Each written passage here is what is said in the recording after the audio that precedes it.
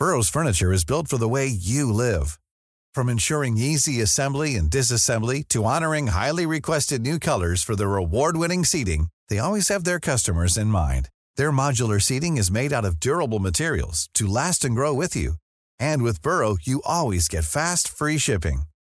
Get up to 60% off during Burrow's Memorial Day sale at burrow.com/ACAST. That's burrow.com/ACAST. burrow.com/ACAST. There's never been a faster or easier way to start your weight loss journey than with PlushCare. PlushCare accepts most insurance plans and gives you online access to board-certified physicians who can prescribe FDA-approved weight loss medications like Wegovy and Zepbound for those who qualify. Take charge of your health and speak with a board-certified physician about a weight loss plan that's right for you. Get started today at plushcare.com/weight loss. That's plushcare.com/weight loss. plushcare.com/weight loss. You're listening to the Room 104 podcast with Cormac Moore. FM 104.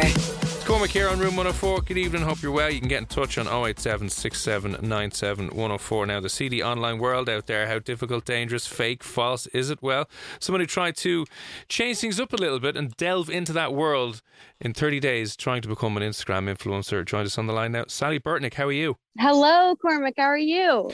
I've always... I thought this was always going to be a great idea that I'd love to try at some stage, but never got around to doing it. But can you explain exactly what you did and how it went for you?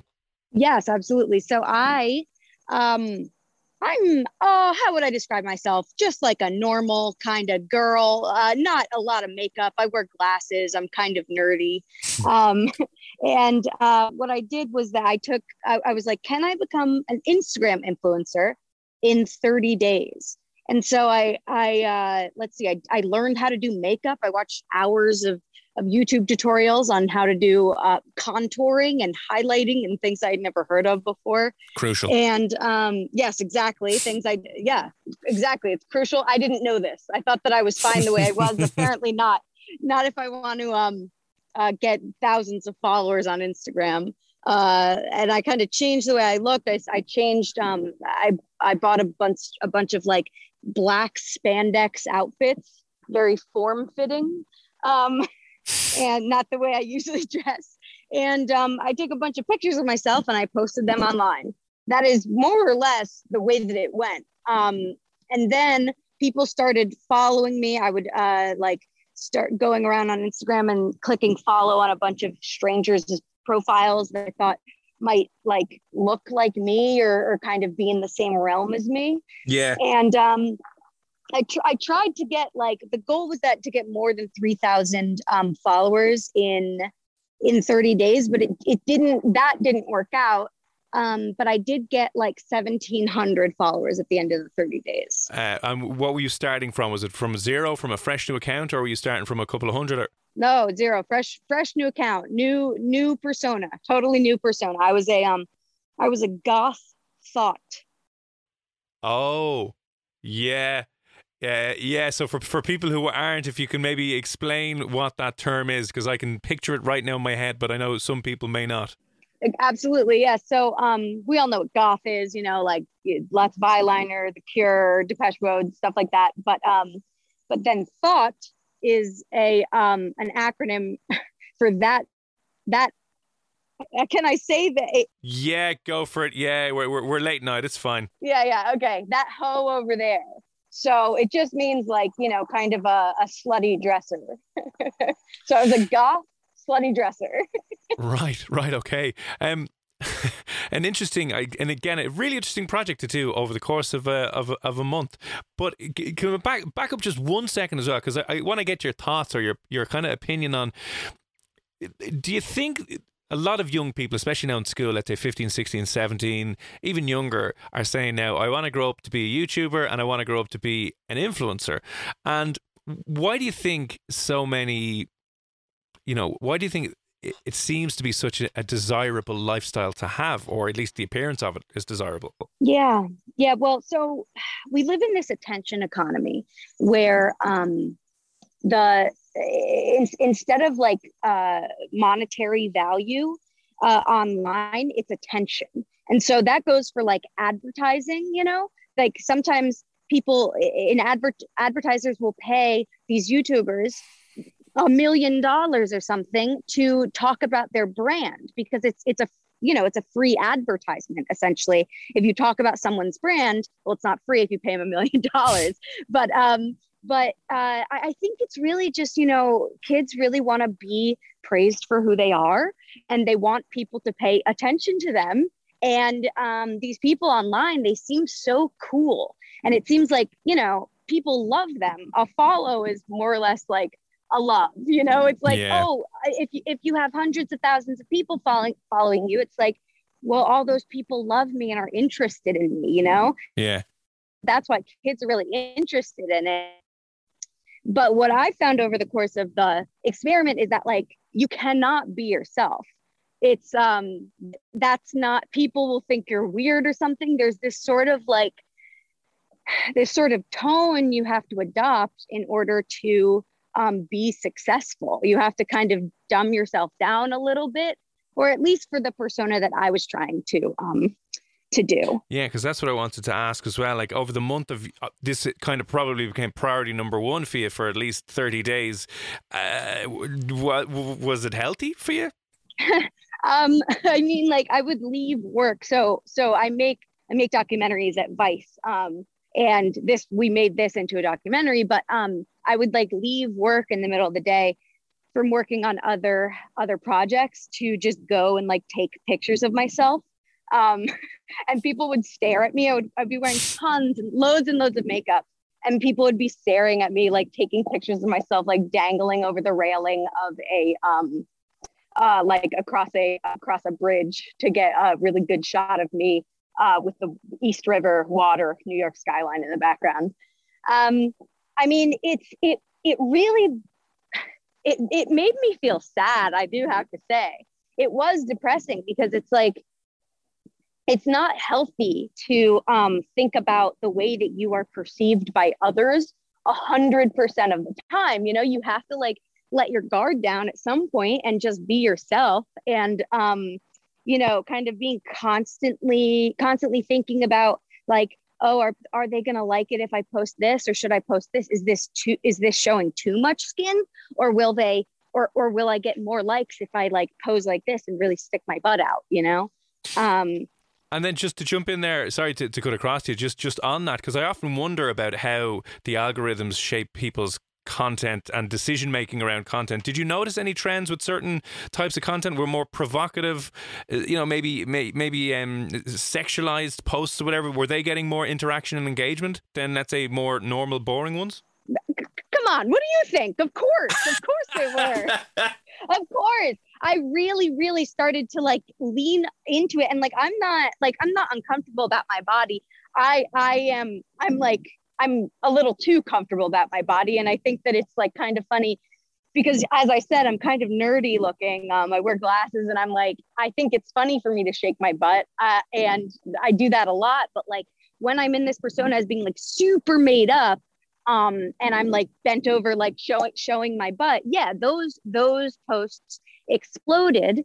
And what we learned from interviewing people that are like in this industry is that like the more sexual the women are on their pages, that's going to draw a huge male audience. So then those women who are like really sexy online, yeah, they're going to get a huge audience, but advertisers aren't going to want to advertise with them, because women are supposed to speak to the women. Because what can a woman sell to a man? You know, I guess like body wash or something. But yeah, so it's like actually in the Instagram economy, women who are not as sexualized, they eventually get paid more money to advertise, but it's really hard to get followers in the first place if you're not sexualizing yourself somewhat. And that obviously, not obviously, whose fault do you think it is that the overly sexualized content gets kind of more engagement, more likes, and a bigger followers? Is it just because there's a huge market of dirty, creepy old men at their computers and their phones? Or is the Instagram algorithm playing into it as well? And how do you balance that kind of responsibility? Honestly, I don't think the Instagram algorithm like is doing that. I think what the Instagram algorithm sees is is men liking the post and then the post being popular, like getting, even if it doesn't get viral, like the amount of clicks per hour that it gets, its insights like go straight up. So I honestly think it's just dudes. And I mean, the amount of stuff in my DMs, horrible things, seriously, like insane how justified these dudes were in being like, show me your, vagina. I don't want to say, I wanted to say any other word but that, but like, show me this, show me that now, B word, C word, all this stuff, like really horrible. And it's this like difficult thing to deal with, because if you don't sexualize yourself a little bit, then you get no clicks. And if you start to sexualize yourself a little bit, you get these really angry men who want to have sex with you. They hate you and they want to have sex with you, and they're disgusted. They called me fat, and they they would to send me tons of pictures of videos and pictures of them jerking off. Tons. Yeah, it's so sad. Like, I managed someone's Tinder account for like 2 weeks, and got it was a girl's account, and for about 2 weeks, and got the similar eye opener where I was like, holy Christ, there is some amount of disgusting filth out there that comes completely left field and out of nowhere. But then, like, I suppose when you're looking at young people who want to aspire to that lifestyle, this is the valley of death that they have to go through or will be going through. Like, do you think it's worth it? I mean, well, like me personally, I would not want people like, these YouTubers and some of the YouTubers and Instagrammers, I gotta say, so I think that the atmosphere is changing. I think that you really can be yourself. There's a lot of people on YouTube and Instagram now, women and men, and any gender. People are like really being them.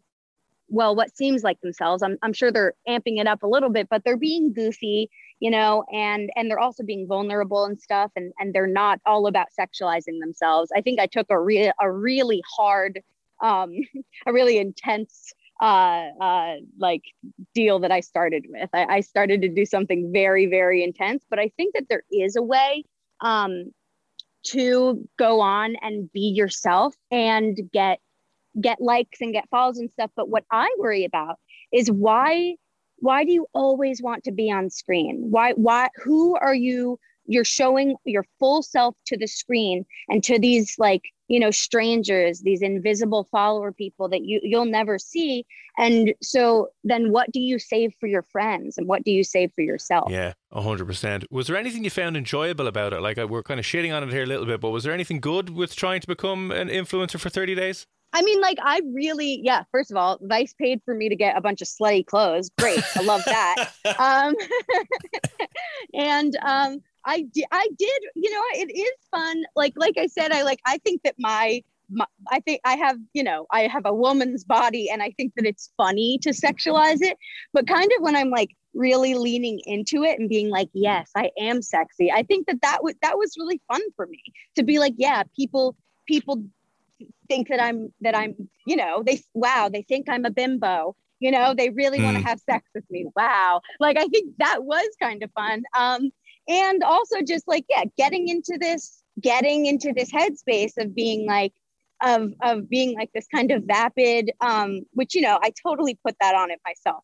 I'm sure, you could be very intelligent and very, very sexy at the same time. Let me not say that that's not possible, but I think that it was really fun for me to like kind of set myself into this role and be this. I would talk like this when I would do videos. I would say, "Hi, it's Sally Sensation," and I think that was really fun for me to like play that role. Yeah, before the men started being quite so cruel. But I was just talking about this last night, and to an older woman, she's in her 50s, and she was like, "Well, honey, at least they were willing to pay you for it." Because these dudes would be like, I'll send you $30 if you'll show me your boobs. And that's another thing, because I know that's a huge amount of people have gone from maybe being slightly provocative and doing that stuff on Instagram, and now have transitioned over to OnlyFans and are sharing explicit content online, and they're making a fortune. They're making 50, 60, 70 grand a month in some situations. Like, could you see more people getting nudged into that line of stuff? I mean, if you're in college and you're screwed, you've no money, and is that a good or a bad thing, like overall, do you think? And you're getting all this attention from men. Maybe you've never had that much attention before. And everyone is, they're not only are they giving you attention and telling you that you're so beautiful, but also they're willing to give you money for it. It's extremely difficult to turn down. But once you go down that road, you have to understand the consequences. And like, I have friends that are sex workers. I think sex work is a good thing.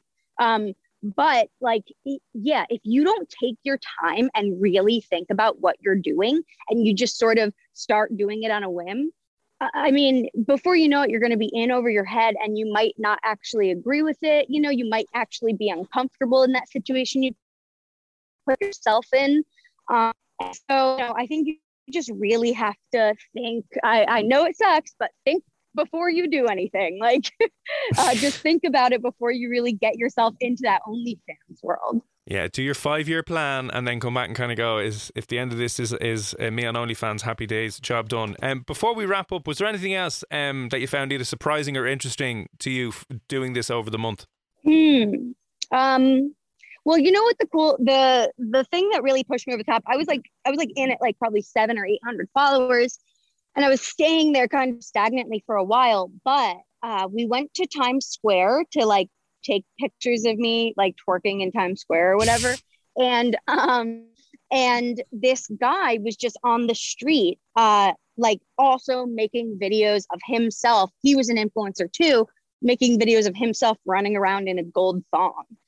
And so we just like found each other and we took like, we made a video of like, you know, an almost nude foot race up and down the stairs in Times Square.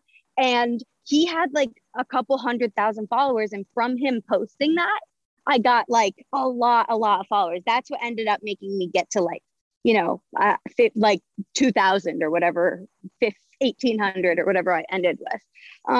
So I think that is kind of surprising, like, you know, just working together. It's kind of a beautiful tuck your kids in at night moral, like working together really, you know, brings more people to look at your ass on Instagram.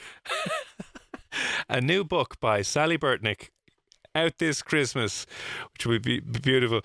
Well, Sally, it's been a really interesting chat, and I'm sure like you'll be doing a lot more interesting stuff. Do you want to give a plug to your normal socials? Do you have so people can find you and see what else you're doing? Absolutely. I'm also a comedian. I'm doing a show this Monday, the 25th in Brooklyn, New York. If anyone's listening to this, and we'll be in Brooklyn, New York.